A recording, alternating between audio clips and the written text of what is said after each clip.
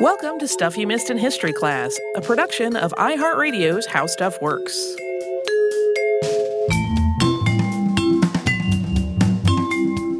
Hello and welcome to the podcast. I'm Tracy V. Wilson. And I'm Holly Fry. Back when we were planning our trip to Paris earlier this year, one of the things that we specifically asked to include on the itinerary was a trip to the Catacombs. Those are in the southern part of the city. They're on the left bank of the Seine, and the catacombs are an ossuary that contains the bones of an estimated 6 to 7 million people. They are stacked in their floor to ceiling. Of course, that was an ideal topic for an October episode, but that ossuary is just one part of a huge network of tunnels and mines that are under the city. Their history goes back centuries before the bones were even part of it. And really, this is two interconnected stories of mines and human remains, because in the 18th century, Paris was dealing with two really big problems simultaneously. It had way too many dead bodies to deal with, and a lot of the city was at great risk of collapsing into those mines. I mean, who hasn't had those two problems simultaneously happening at the same time? When we were on our catacombs tour, the collapsing of the city was 100% news to me. And I was like, that is as, to me, dramatic as these bones we are surrounded by. Yeah. And the city of Paris has a distinctive look. I love it so deeply. Many of its historic buildings are made from limestone, including famous landmarks like the Louvre and Notre Dame Cathedral. Limestone is a rock made from marine sediments, and it's abundant in the region thanks to the warm sea that covered the area roughly 45 million years ago. And it gives these buildings a consistent, creamy facade, often under a gray zinc roof. Yeah, when you look at like wide sweeping shots of Paris in movies, if you've never personally been there, that's what's behind that just sort of dreamy, consistently colored look. Yeah, we should point out that that's in part also because the city has had a lot of regulation in place about what can be built and how it can be built, and that things need to look like they belong together. Right. This is especially like in the central historic part of the city. If you get out into the suburbs, it doesn't so much look like that anymore. Some of this limestone came from other parts of France, but a lot of it came from under the city of Paris itself. This type of limestone is so closely associated with the city that it's often called Paris stone, but its more formal name is Lutetian limestone. Geologists in the 19th century named it after Lutetia, which was the Roman name for the city that we now know as Paris. People were quarrying limestone, gypsum, and other materials in what's now Paris all the way back to antiquity. When this started around the 1st century, the city was much smaller, mostly occupying the area just to the south of the Seine and the islands in the river itself. The earliest quarries were open pits to the south of the city proper. But by the 14th century, people were mining limestone underground rather than using these open quarries. And as the mines and the city both got bigger, they eventually overlapped. Mines were primarily dug under what's now the 13th and 14th arrondissement, but they also extended under a lot of other parts of the city as well. Although abandoned galleries within the mines were supposed to be filled in a lot of cases, this didn't always happen. When it did happen, naturally, the fill material that was used was never as strong or as stable as the limestone that had been taken out. Basically, people were digging limestone out from under Paris, bringing it above ground, and making buildings out of it, without necessarily reinforcing or bracing the space they left behind. This sounds sort of like the start of a sci-fi movie on how to do it wrong. Unsurprisingly, this led to some problems. Yeah, even under the best possible circumstances, it would be challenging to simultaneously keep up with centuries of expansion in both the city above and the mines below. But this expansion, like I said, it just took place over hundreds of years. There was not a master plan for the city of Paris that was maintained consistently for all of that time. And then when it came to what was happening underground, a lot of the time nobody was keeping track of the big picture with that at all. By the 1700s, no one really had a sense of just how much stone had been removed from under Paris, or exactly where the tunnels and galleries had been dug. And on top of that, in places the mines had been dug in layers, with one crew digging under a gallery that an earlier crew had previously hollowed out. So, in the late 18th century, parts of Paris started collapsing into the mines underneath. This crisis really peaked between 1774 and 1778, and during that time, as many as 20 people were killed. That might sound like a pretty low death toll compared to most of the disasters that we have talked about on this show. But these collapses were so unpredictable and frequent and dramatic that they were just terrifying. I don't know about anybody else, but the idea that my house might suddenly fall into a sinkhole without warning is way scarier to me than anything else we're talking about in the show today. People even blamed these collapses on the work of the devil. That makes sense, right? The devil is below you, trying to suck your house down. The first major collapse took place on December 17th, 1774, when a stretch of Rue d'Enfer, the Street of Hell, collapsed into a mine. Roughly 300 meters of road and adjacent buildings collapsed into a hole that was at least 25 meters deep. Other collapses followed that one. On September 15th, 1776, King Louis XVI signed a decree closing the mines and prohibiting digging under public roads. People who owned private land that was situated over a mine were required to have that mine inspected and reinforced. The king also dispatched an architect named Antoine Dupont to inspect the damage from this collapse and to try to map the mine system, as well as determine whether the private property owners were in compliance with this requirement. On April 4th of the following year, Louis XVI issued another decree, which established a Department of General Quarry Inspection. Award-winning royal architect Charles-Axel Guillemot was appointed as its first inspector general. Dupont stayed on as an engineer, although it's clear that he and Guillemot did not really get along terribly well. Guillemot was given the task of mapping the mines and making them safe, and he had the skills and experience to do this.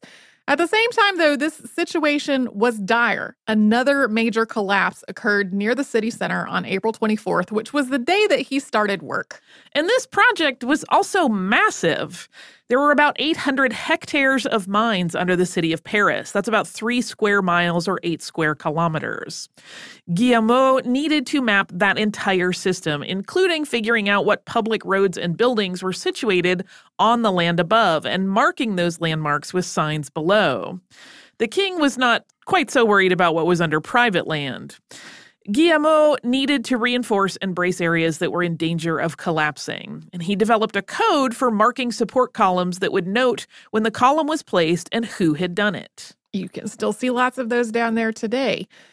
Guillemot had hundreds of men working on this project, including laborers and cartographers, but there was really no way to do all of this work quickly enough to immediately prevent all future collapses. They kept happening regularly over the next few years. In 1778, a collapse in the neighborhood of Ménilmontant killed 7 people, and it took weeks to find all of their bodies. In addition to all of this mapping and stabilization work, Guillemot also took on another task: preparing the old mines to receive human remains. And we're going to talk about that after we first pause for a little sponsor break.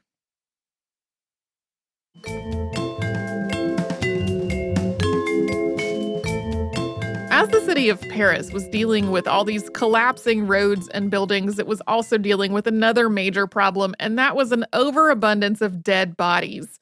As the city was expanding over what was essentially hollowed out limestone, it had also really outgrown its available burial space. In the centuries before the French Revolution, most people in Paris were buried in cemeteries that were adjacent to their parish churches. The city had 32 such cemeteries, and in most cases, people were buried in mass graves rather than individual plots. It was not unusual for these graves to be dug as trenches and then left open until they were full. It also was not unusual for the same piece of land to be reused as time passed, with a new mass grave being dug where an older group of bodies had decomposed. As the city got bigger and more crowded, though, this method of burial became less and less workable. Homes and other buildings encroached on the cemeteries.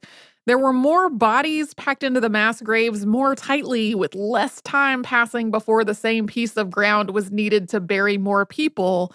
In an overcrowded graveyard, there just wasn't enough organic material and oxygen available for microorganisms to do the work required for decomposition. So there were too many bodies, and it was taking longer for them to break down. Complicating all of this was the fact that some of these same churchyards were also used as communal green space, or they were next door to those types of spaces. So, for example, if a market was next door to or overlapping with a graveyard, that graveyard might be littered with blood and offal from butchered animals or rotting produce that had not been sold. Foul air and the smell of decay became persistent problems. On top of the inherent grossness of that situation and the fact that decaying bodies really can spread disease, at this point in history, people blamed miasmas or bad air for a range of illnesses. There was a lot of talk about, quote, cadaverous exhalations in these graveyards and the health problems that they were causing.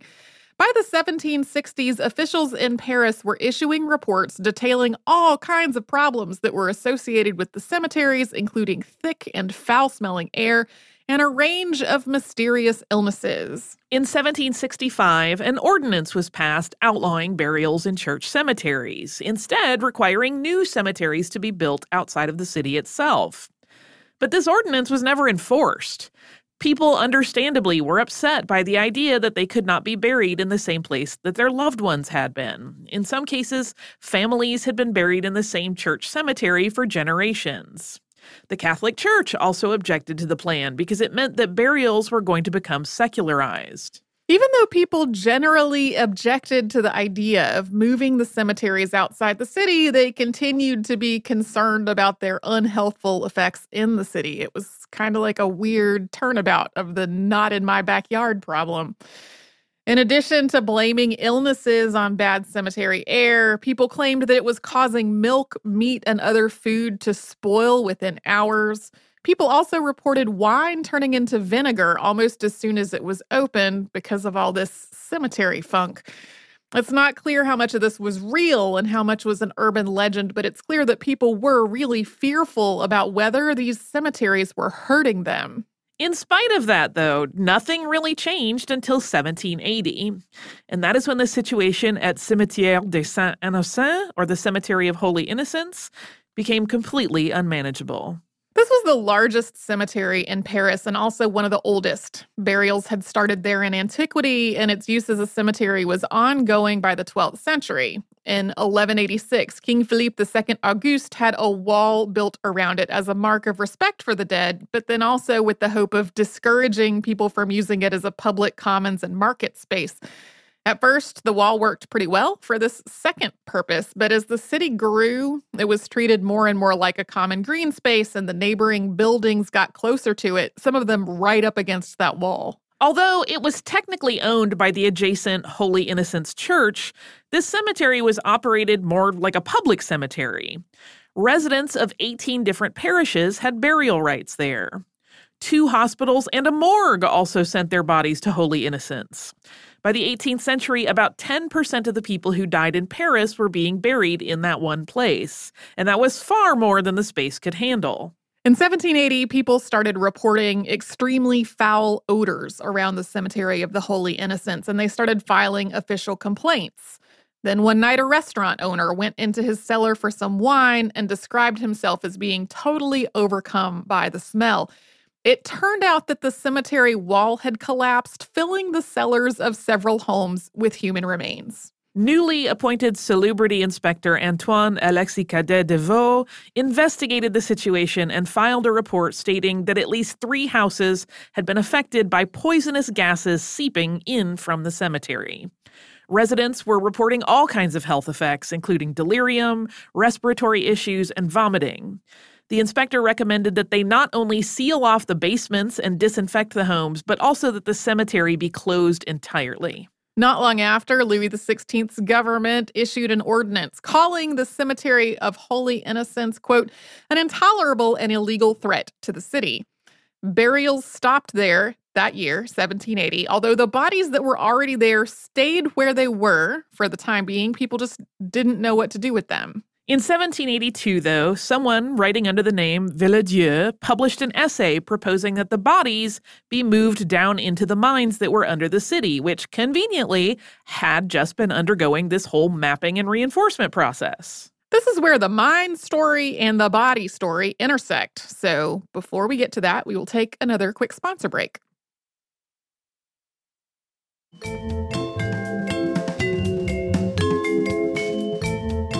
About 5 years passed between the closing of the Cemetery of the Holy Innocents, meaning when people stopped burying new bodies there, and the removal of those bodies to the mines under the city of Paris.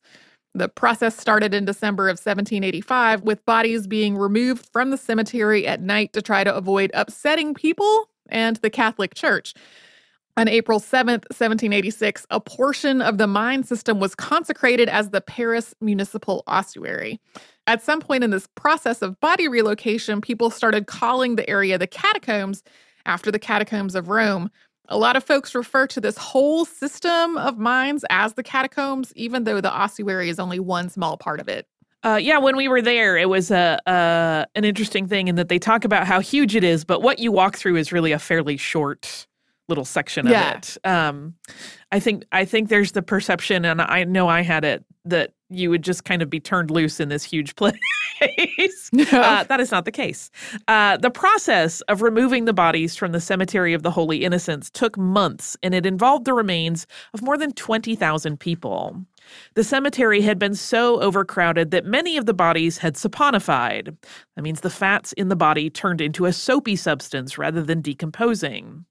Scientists Antoine Fourcroy and Michel Thuret studied these bodies and coined the term adipocere to describe what they were seeing. Once the bodies were all gone out of the Cemetery of the Holy Innocents, the charnel houses that were associated with the cemetery were torn down. The ground was disinfected with lime, and concrete was poured over the entire area. A fountain was installed in the middle of this, and today the former Cemetery of the Holy Innocents is the Fountain of Innocents, which is a public plaza. Soon, people living near other cemeteries started petitioning for those bodies to be removed as well. One by one, the cemeteries within the city were closed and emptied. These remains weren't artfully arranged the way they are in the catacombs today. For the most part, the bodies were just put into it in piles. And then, in the midst of all this exhumation and body relocating, the French Revolution started in 1789. Charles Axel Guillemot was briefly imprisoned during the Revolution, in part because his position had been a royal appointment, and in part because Antoine Dupont was campaigning against him. Like we said earlier, they did not seem to get along. I don't have all the detail about exactly what went on there. There seems to have been an ongoing power struggle, though. All the church property was nationalized in the fall of 1789, including the cemeteries. But for the most part, this long-term effort of cemetery closures and body removals was put on hold, especially as the French Revolution morphed into the Reign of Terror. However, this was also one of the few times when the recently dead were taken to the catacombs rather than bodies that had already been interred in a cemetery. A mass killing of prisoners was carried out between September 2nd and 6th of 1792 out of fears that they might band together in a counter-revolutionary uprising. More than 1,000 prisoners were killed in what came to be known as the September Massacres. Although some were buried in cemeteries, most were placed in the catacombs, and the ones that were buried in cemeteries were moved to the catacombs when those cemeteries were emptied later. Napoleon came to power in France in 1799, and the cemeteries of Paris became part of the question of how the French in general and Parisians specifically imagined themselves and their new society post-revolution. There were still a lot of public health concerns that surrounded the cemeteries that had been there before the revolution. And then on top of that, the violence and the recent horror of the Reign of Terror made the subject of these overcrowded burial spaces and the bodies in them a particularly sensitive one. People proposed sweeping reforms in multiple areas of society, including what the city should look like and how bodies should be treated after death. People started to imagine public cemeteries as places that could be beautiful while also inspiring a sense of morality and community ties. So during these years, a lot of things happened that were connected to this idea of how to make spaces for the dead and what those spaces should mean to the living, and how all of that connected to the greater idea of French society. Before the revolution ended, the Church of Sainte Geneviève had been reimagined as the Pantheon, which was to house bodies of some of France's most notable citizens, including Voltaire, Victor Hugo, Émile Zola, Alexandre Dumas Père, and Marie Curie. There had been a few burials in what is now Père Lachaise Cemetery before this point, but the cemetery as it exists today was opened in 1804. It was designed by architect Alexandre Théodore Brognard and urban planner Nicolas Frochot. It was France's first garden cemetery, which was a cemetery style that became popular in North America and parts of Europe in the 19th century. Garden cemeteries were also called rural cemeteries, and they were meant to provide a sanitary way to bury the dead, but also to serve as a public parkland and to reinforce romantic ideals that were connected to nature and hygiene. The bodies of a number of notable people were moved to Père Lachaise, including Abelard and Heloise, and today it's one of the city's most popular tourist attractions. I went there on our trip to Paris, and it is beautiful, and it does all the things that those types of cemeteries were supposed to inspire, which is like walking through nature and contemplating mortality in a peaceful, serene environment. Other similar cemeteries followed, both in France and elsewhere. Underground, though, the bodies that had been placed in the catacombs were mostly left unattended from the start of the French Revolution through the early 1800s. By then, in spite of the earlier work that Guillemot had done, the catacombs were once again unsafe. Collapses and sinkholes continued, although on a smaller scale than they had at the end of the 18th century.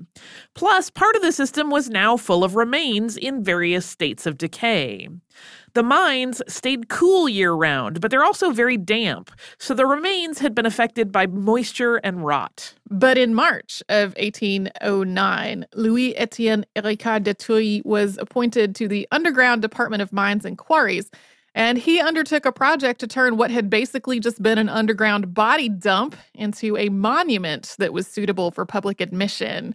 This is when the bones were arranged in the way that they are today, with the long bones and the skulls stacked up floor to ceiling where you can see them, and smaller bones and bone pieces tucked away behind. There are some spots, if you go down there, where you can get a peek at the smaller bones in these fragments as well. There are placards around that note in a general way which cemetery the bones came from and when they were placed in the catacombs. The catacombs opened to the public just 4 months after Héricard de Thury took on this project. Visitors pass under a carving that reads, Arrête, c'est ici l'empire de la mort, or Stop, this is the empire of death. There are also placards carved with quotations about death, which Héricard de Thury decided to add in 1810. Other than that, the decorations are really minimal. Little has changed about the catacombs themselves since the early 19th century, and the last deposit of bones happened in 1860.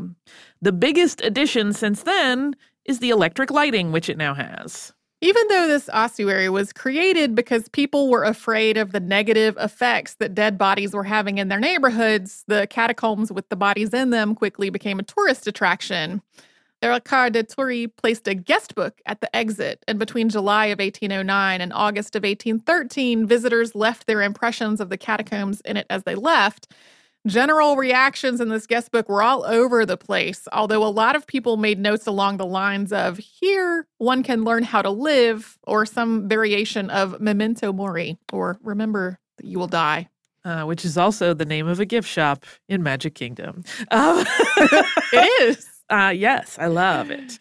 Guests also observed how the placement of the anonymous, indistinguishable bones illustrated that all people are equal in death. This was particularly true since the cemeteries that had been emptied included the bodies of famous and influential people, including Maximilien Robespierre. Throughout their existence, the mines under Paris have been used for a range of purposes that really have nothing to do with getting limestone or dealing with excess bodies. Researchers started working in the catacombs in the 19th century, studying everything from the anatomy and pathology of the bones to whether anything could or did live down there. Photographer Gaspard Félix Tournachon, known as Félix Nadar, studied the use of artificial light in photography down there. He patented the light source that he used to photograph the catacombs in 1861. People also hid in them during the Revolution and the World Wars and other times of strife. And the mines, of course, have been put to all kinds of criminal use, including being used by smugglers and people just hiding out from the law. Even though so much work was done to map and stabilize the mines, they are still prone to collapse and flooding, and it is easy to get lost. For these reasons, entry into them was outlawed on November 2nd of 1955. Visitors to the catacombs are allowed to walk only through a designated section, as we mentioned before. It's brief, which is fenced off from the rest of the mines and parts of the ossuary that are off limits to visitors. Yeah, it is basically a one-way tour. Mm-hmm. You go down the steps to get in there, you walk in a linear fashion through it, and then go out. And there's just a massive system beyond that people are not allowed into. Even so, today there is a whole subculture of catacomb aficionados who are known as cataphiles, who have their own slang and their own rules of behavior and etiquette. They've used some of this space that folks are not supposed to access, to create artwork, including graffiti and carvings. Cataphiles access the mines through little-known entrances through things like sewers and cellars and other openings. There's a whole police department that is tasked with trying to find those and close them off because it can be very dangerous down there. As I was researching this, I found a news story about a couple of teenagers who were lost down there for days. And that was just within the last couple of years. There's apparently a lot of people who hang out down there all the time, fortunately, with no injuries or deaths involved. But they are still a dangerous place to go, especially without knowing your way around or how to deal with stuff down there. Yeah, I mean, even, as you're walking through the area that you are allowed into, you can see they are fenced off, as we mentioned, but you can see down some of those other areas, and it goes to pitch blackness in a hurry. Yeah. I can't imagine being lost down there, particularly if you have maybe lost power on your phone or something. I would be terrified, not because I am afraid of the bones, but just because I am trapped in a place where I can't see and no one knows where I am. Yeah, and you have no cell phone signal. There's really no way to get a signal down there. You can find on the internet, and they will be in the show notes, various magazine features by folks who have gained the trust of some cataphiles to be able to be guided down there. And several of them have harrowing moments where they're like, I have to crawl through this little tunnel that I can barely fit through, and rubble is raining down on me, and I can tell that the metro is directly above my head. What if something happens? There's just nope, elope. Yeah. Anytime you're crawling through a tunnel you barely fit through, I'm out. Yeah. It reminds me in a lot of ways of caving. I know a lot of people go caving as an adventure sport, and that can also be very dangerous. I don't understand why you would choose that over having a delicious meal. I just don't understand. I know it's very thrilling for some people. I have a friend who's an adrenaline junkie. I never understand why she wants to do the things she does. She must think I'm the dullest human on the planet. I'm like, yes, but bacon. There's happiness to be gained in other places. But the catacombs, it goes without saying it is a huge tourist attraction, but I really do highly recommend visiting if you're in Paris. The thing that struck me when we were there this time, I'm a little older and theoretically wiser, and it really was, more than anything, it made me think about the equalizing nature of death in a way that was very reassuring and not upsetting at all. It was really, really lovely, and I'm grateful that I had the chance to return. Yeah, especially in the post-French Revolution, with the ideals of the French Revolution, especially at the beginning being about equality and fraternity, that presentation of the bones as being this sort of universal equalizing, I think was intentional. I was more struck by just how many there are, because Paris as a city has been, a large, depending on how, large in quotation marks, depending on what period of time, but it has been inhabited as a city for so long. And what do you do with the remains of your dead when you run out of room? And so my fascination with it, I think, was like a lot more with just the more pragmatic idea of like, oh, what do we do with all of our bodies? Right. Do you have listener mail? I do. This is from Nicole.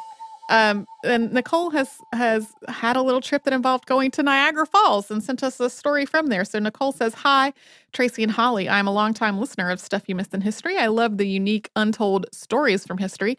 I just returned from a family road trip to Ontario, Canada, and I couldn't wait to email this great Stuff You Missed in History story I came across in Niagara Falls.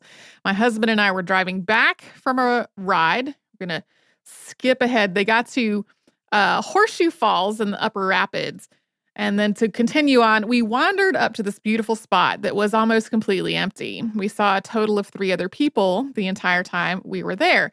As we reached the water, we came upon an information sign. We both read through the story of a scow that disconnected from its larger boat in 1918 with 2 individuals aboard. The scow floated downriver rapidly toward the falls. Some quick thinking, the 2 were able to open the bottom dumping doors, flooding the compartment, slowing the boat's progress until it grounded on some rocks. The scow was stuck approximately 200 meters from the shore and 600 meters from the falls. The informational sign went on to describe the harrowing 2-day rescue attempt. Long story short, the 2 crew were successfully rescued. I continued to read to the end as my husband, who is a faster reader than me, waited eagerly for me to look up when I reached the final paragraph. Quote, "A salvage operation to recover the scow was not considered feasible, and so, although considerable deterioration has taken place, the scow still clings to its rocky perch." I looked away, looked back at the sentence, and then finally looked to the left of the sign. That is when I saw the rusty boat I didn't notice when I walked up. Seeing how close the scow was to going over the falls was amazing and terrifying to see. I've attached some pictures where you can see the boat on the right and the spray of the falls on the left. I can't imagine how terrified all involved in the event must have felt. I thought this was such a great piece of history that I've never heard before. I was so glad that my husband and I happened to stumble across this spot. Immediately said that I couldn't wait to get home and email this to Stuff You Missed in History. I hope you enjoyed this story as much as I did. There must be some great stories around Niagara Falls that would be perfect for the podcast. I would love to hear you cover this story or others about this magnificent natural wonder. Thanks for being the best part of my day, Nicole. Thank you so much, Nicole, for this email. I wanted to share it number one because that is a harrowing and fascinating story. But also, not too terribly long ago, we did a podcast that was about going over Niagara in a barrel. And that was what immediately came to mind when I was reading this note because of the similarly harrowing nature of that whole experience. So if you would like to hear some more Niagara Falls stuff, we have one on Annie Edison Taylor going over Niagara Falls in a barrel. I'm sure there are others too. I will maybe look. Stick a thing about them in the show notes.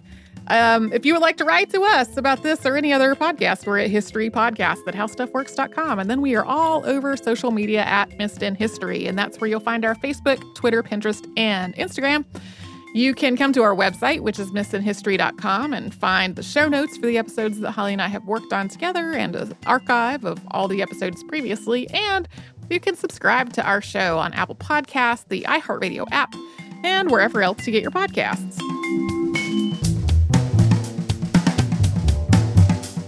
Stuff You Missed in History Class is a production of iHeartRadio's How Stuff Works. For more podcasts from iHeartRadio, visit the iHeartRadio app, Apple Podcasts, or wherever you listen to your favorite shows.